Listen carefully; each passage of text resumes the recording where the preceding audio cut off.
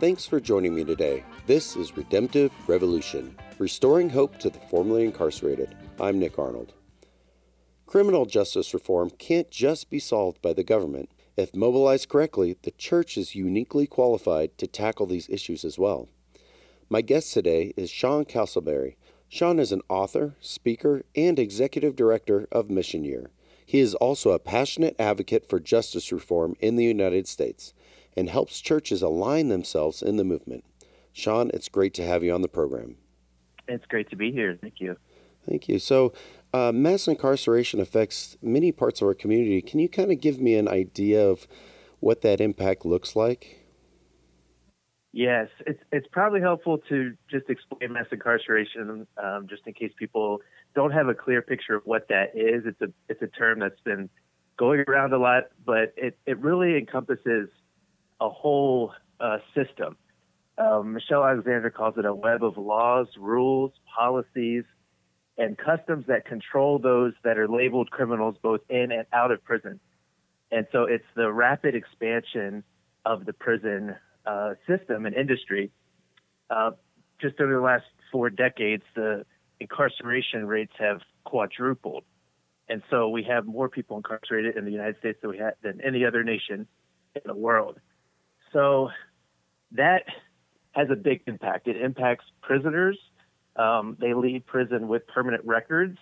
And so it makes it harder for them to get jobs, housing, education. It's hard for them to, they don't have voting rights. So it's hard on prisoners. It's hard on prisoners' families who are left without mothers and fathers and breadwinners. So it economically kind of undermines families. It impacts communities in really negative ways. So a lot of people are leaving prison worse than when they got there. And so they're coming back into neighborhoods without access to jobs, and then it ends up kind of perpetuating crime in communities. And then it has an impact on society as well, because mass incarceration is expensive and it's taking a lot of money, a lot of our taxpayer money, but it's not producing results that are positive results. People are not getting rehabilitated and, coming back into society with skills and abilities ready to contribute. Yeah, it seems like it's kind of a downward spiral that we're on when these people aren't coming back ready to contribute because they don't have either the skills or the ability or the opportunities to contribute the way that maybe even they want to. Yeah, and a lot of the programs that were very helpful for folks, like education programs and other kinds of skills, a lot of those are being cut as well. So, yeah, it's really leaving people a lot worse off than when they got there. Definitely. So there's a lot of different things that people are trying to do to combat this. But you work with a lot of churches, not just to see the problems of mass incarceration, but to get into action. So what do you think that churches should be doing to help reduce mass incarceration? I think there's a number of things that we could do. I think first we have to address there's this misguided bifurcation between prison ministry and prison advocacy. And I didn't realize this until I started going into the prison. And I was a chaplain friend of mine was telling me on the ride in, he said, it's kind of interesting that there's, a lot of Christians who, kind of label themselves on the conservative end spectrum. They come into the prisons and they visit prisoners and they pray with them and they do Bible studies and worship gatherings, but they don't advocate for some of the laws and policies that are really impacting mass incarceration. He says, but on the flip side, there's a lot of Christians who kind of lean on the liberal end of the spectrum who talk about prison advocacy and changing laws, but they never visit the prison and they don't build relationships with folks. So it kind of opened my eyes to say, oh my gosh, there's blind spots that the church has because of our, ideology and politics that keep us from seeing the holistic picture of what we can be doing. And so really what I'm what I try to advocate with churches is we need to do both, right? It's about reforming individuals, yes, and reforming systems and changing laws to be more compassionate, restorative, all the things that as Christians we feel strongly about. So that's one of the things I see is something we can do. And so if we find ourselves on one end of the spectrum or the other, if we find ourselves focused on prison ministry, then add advocacy to what we do. And if we find ourselves on the advocacy side, add the prison ministry, and it'll just give us a more complete approach. But also, there's, one of the verses I love in Scripture is Hebrews 13:3, and it says, "Remember those in prison as if you were there yourself." So there's a clear call to remember, to keep those in prison on our minds, on our hearts. Don't forget. And what I find is with prisons, a lot of times they're either located in urban communities or way out, in rural communities, kind of outside of our mind. So, out of sight, out of mind. And so we have to be intentional about remembering those who are in prison. And then as I was actually studying that verse, I learned that the early church really practiced this in some meaningful ways. When one of their brothers would get locked up in prison, they would do everything that they could to advocate to get him out. So that was advocacy. But when they couldn't get him out, they bribed the guards so that they could sleep in the cell with their brother just so that he wouldn't be alone. Wow. And that's solidarity. And so I think the church has this role where we can play, where we can be in solidarity with those in prison and keep them on our minds and keep them on the minds of our members of Congress. And we find ways, how do we get close? How do we let them know that they're not forgotten, that God loves them, that there is, that they have purpose and hope even in the midst of what they're going through. That's a beautiful picture. I didn't connect those things in Scripture. I really appreciate you doing that. Churches are really, when at their best, parts of the community and active parts. And one of the things that maybe churches can help focus on is not just the person in prison or in jail, but the families left behind. You mentioned how impactful that is for them. What can churches be doing to better serve those families? It's a great question. And there's so much. I think it's a great role for us as a church. So I live in a neighborhood in Chicago, on the west side of Chicago, which would be described as a neighborhood of concentrated incarceration, where the effects of incarceration are felt widely across our whole community. And early on, I got involved in a mentoring program with youth, and it was a music program, and I was getting involved, and I love mentoring youth. And, I was kind of just in the ministry mindset of I love on youth, walk with youth. But I started realizing that many of their stories revolved around the prison system and how their dads, their moms, their brothers, their cousins had gotten caught up in the prison system.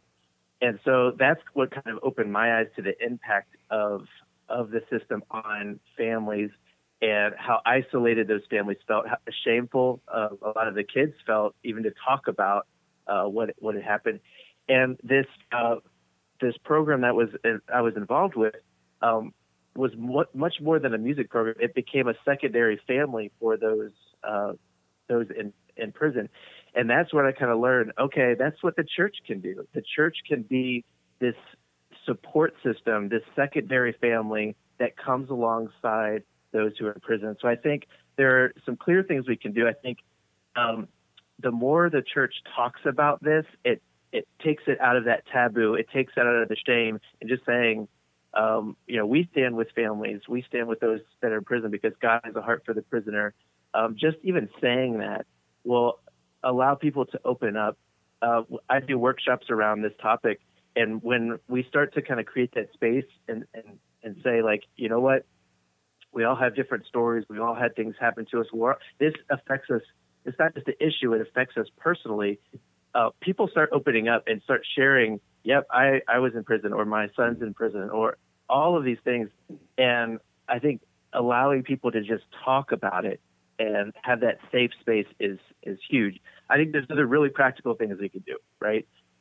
One friend of mine said, most churches have a church van, and most families have a hard time getting to the prison to even visit their loved ones. Like here in Chicago, there's a maximum security prison that I go to. It's an hour and 15 minutes away.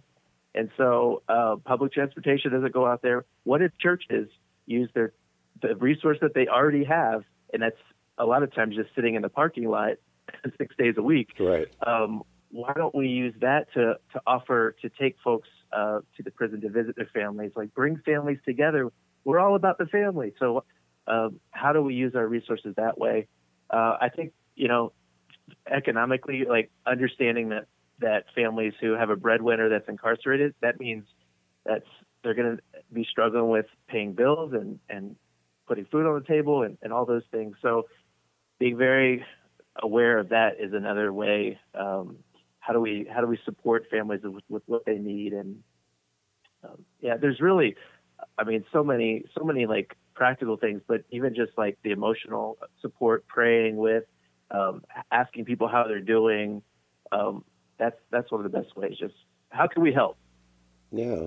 And so you really just looking at the resources that you already have in place and maybe just thinking about how to use them a little bit differently and reach out a little bit more. That's a great thing to think about. I even think about a lot of churches have meal ministries for their congregation. And so maybe you could, put some of these families with incarcerated family members on these meal ministry plans and help them, get some good meals on the table for their kids.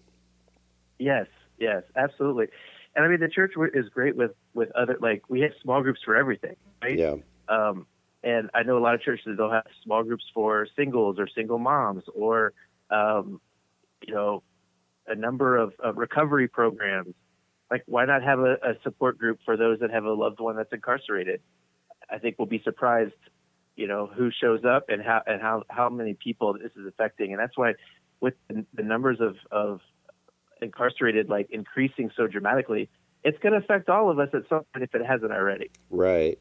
Yeah, I can, name a number of people that, I'm connected with and that you don't realize that they have a story that includes that until you start asking. It's pretty crazy how many people there are out there. Yes. So to be able to really see reform, churches obviously can't write legislation. They can't make the laws. What can they be doing to partner with local governments or state governments and even federal governments to help see change be brought to this system? Yeah, that's a great question, because when we're talking about ministry and advocacy, that means that the church, there's some things the church does and can only do that the government can't do, mm-hmm. right? And there's ministry that the church needs to be about, regardless of what the government does, regardless of who's in office. We can keep doing what we're called to do. But there's things that only the government can do as well, and that's writing policy, thinking about these laws and how they're impacting people, communities, how they're spending our resources. So, but that doesn't mean the church doesn't need to be involved in that conversation or to be speaking into it. And that's where I feel like the church's role is really to be a voice and a prophetic voice. Jesus was always talking about, how are the least of these? How are they doing? How are they being impacted? And I think the church, when we stand with those who are incarcerated, when we stand with those who are marginalized and hurting, and give voice, amplify their voices to government, I think that's a role that we can play really well. I've talked to different congressmen and women, and they say they're so busy they don't have time to always research every issue, and so they are relying on us to inform them. Which okay. is, when I heard that, I was like, really? Like, but when you think about it, there's so many issues. How could they know all of this stuff? So once we start doing some research, once we realize what's going on here, we need to let them know, and they need to know that we're concerned. A lot of times people in government don't think the church really is concerned on this issue. So, the tough on crime policy, that's what gets politicians votes, appear tough on crime, because nobody wants crime in their neighborhood. But what they don't hear churches saying, yes, we want to make sure that we're checking our crime, but we want to do it in a way that's restorative, and we don't want to keep increasing the prison population when it's not proven to be effective to reduce crime. Like that, the growth of mass incarceration over the last 4 decades has not been because crime has just been increasing, and so the prison population is increasing. Crime has stayed relatively the same, but it's continued to increase. So we need to give voice to our government officials. I think another aspect is really for us to advocate for restorative justice. There are a lot of new models of restorative justice that are happening. They're so in line with our faith. It's like we're Christians, like mercy, redemption, restoration. Like that's our thing. Like right. we should be pushing that.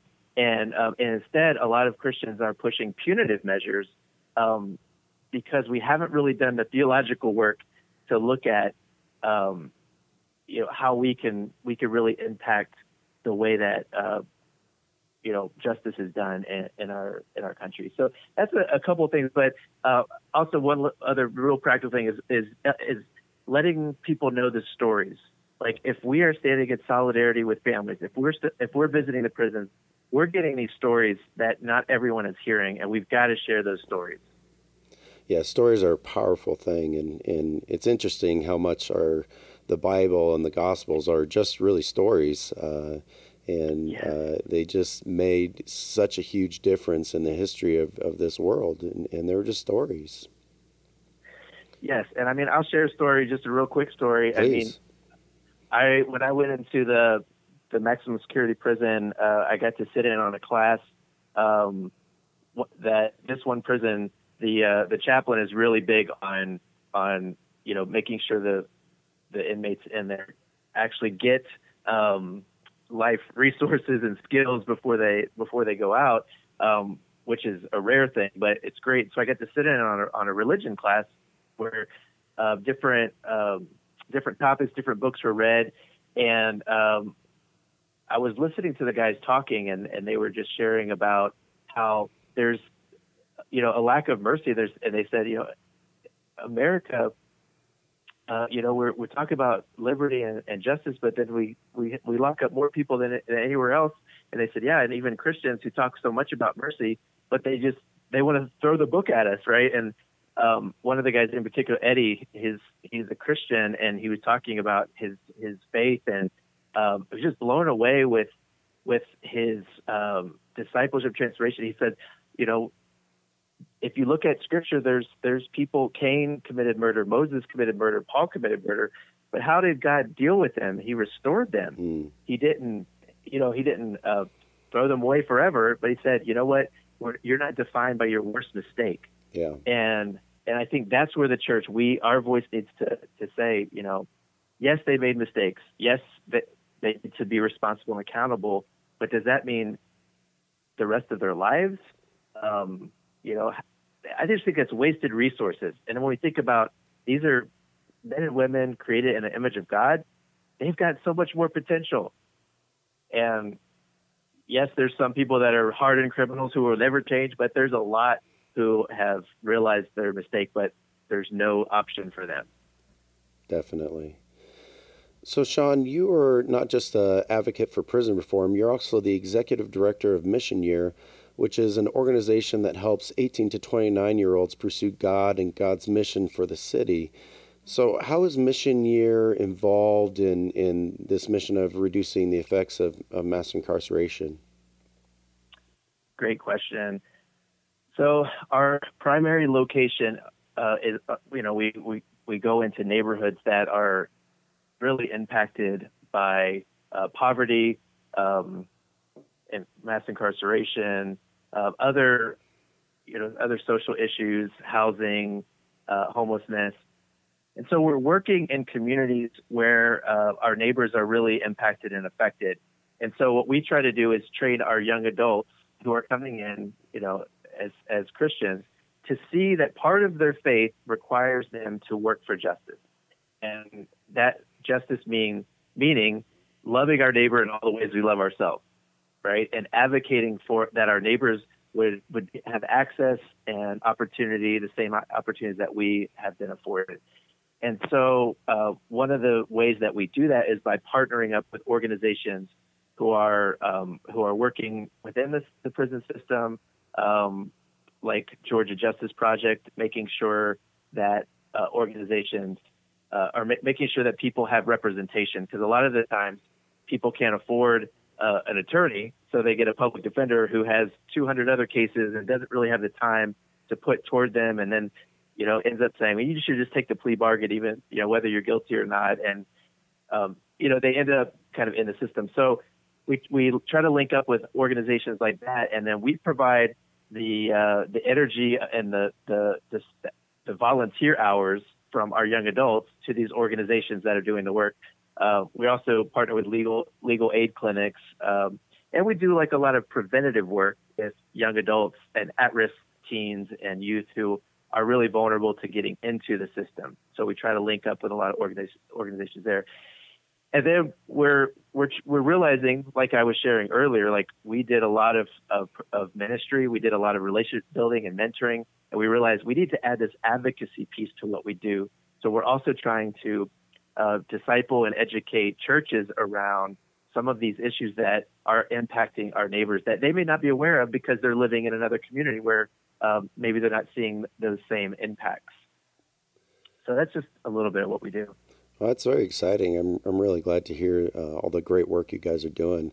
So lastly, if someone is really interested in getting involved in prison reform and making a difference, what first steps would you tell them to take? Great question. There are so many things we could do. Sometimes we just feel like we care and we want to do something, but we don't know what to do. And there are a number of different ways. I think if a Christian can start with just looking up every scripture that talks about justice and God's heart for justice, that is a great start. Okay. To see how important this is to God's heart. This is not a political issue. This is not just a sociological issue. Like, this is a theological issue. God cares deeply.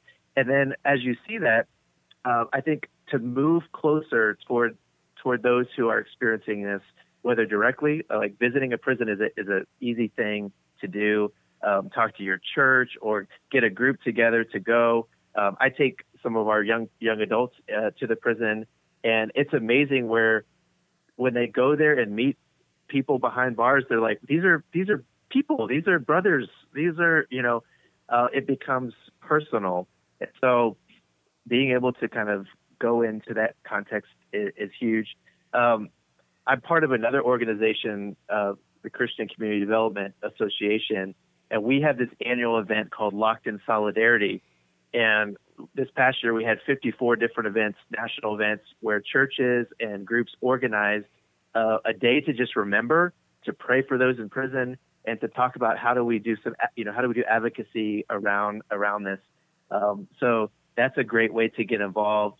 You could start a book club. There's a great book, Just Mercy, by Brian Stevenson, which is he works in Montgomery, Alabama, to defend those on death row. And a lot of times the people he's defending, some of them are innocent, some of them have been haven't had the best defense, and so he defends those. And that's a great book study. It's his real stories and life doing that work.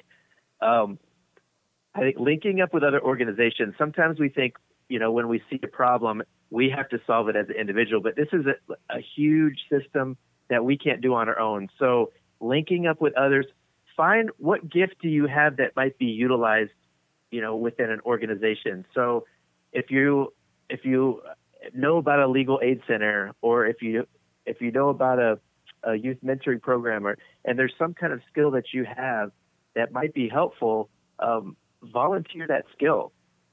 I realized, like, I love youth and I love mentoring youth, and I got involved with this organization, right? I love writing, and I'm realizing that there hasn't been as much writing about this issue in Christian circles. So I'm trying to use my gift there to amplify this issue. So find how your gift can be used in this movement, because there's lots of people who are working at this now, but we need more people. We need voices. We need bodies. We need financial resources too, like supporting organizations that are doing this advocating work. So there are a lot of things, and I'd be remiss.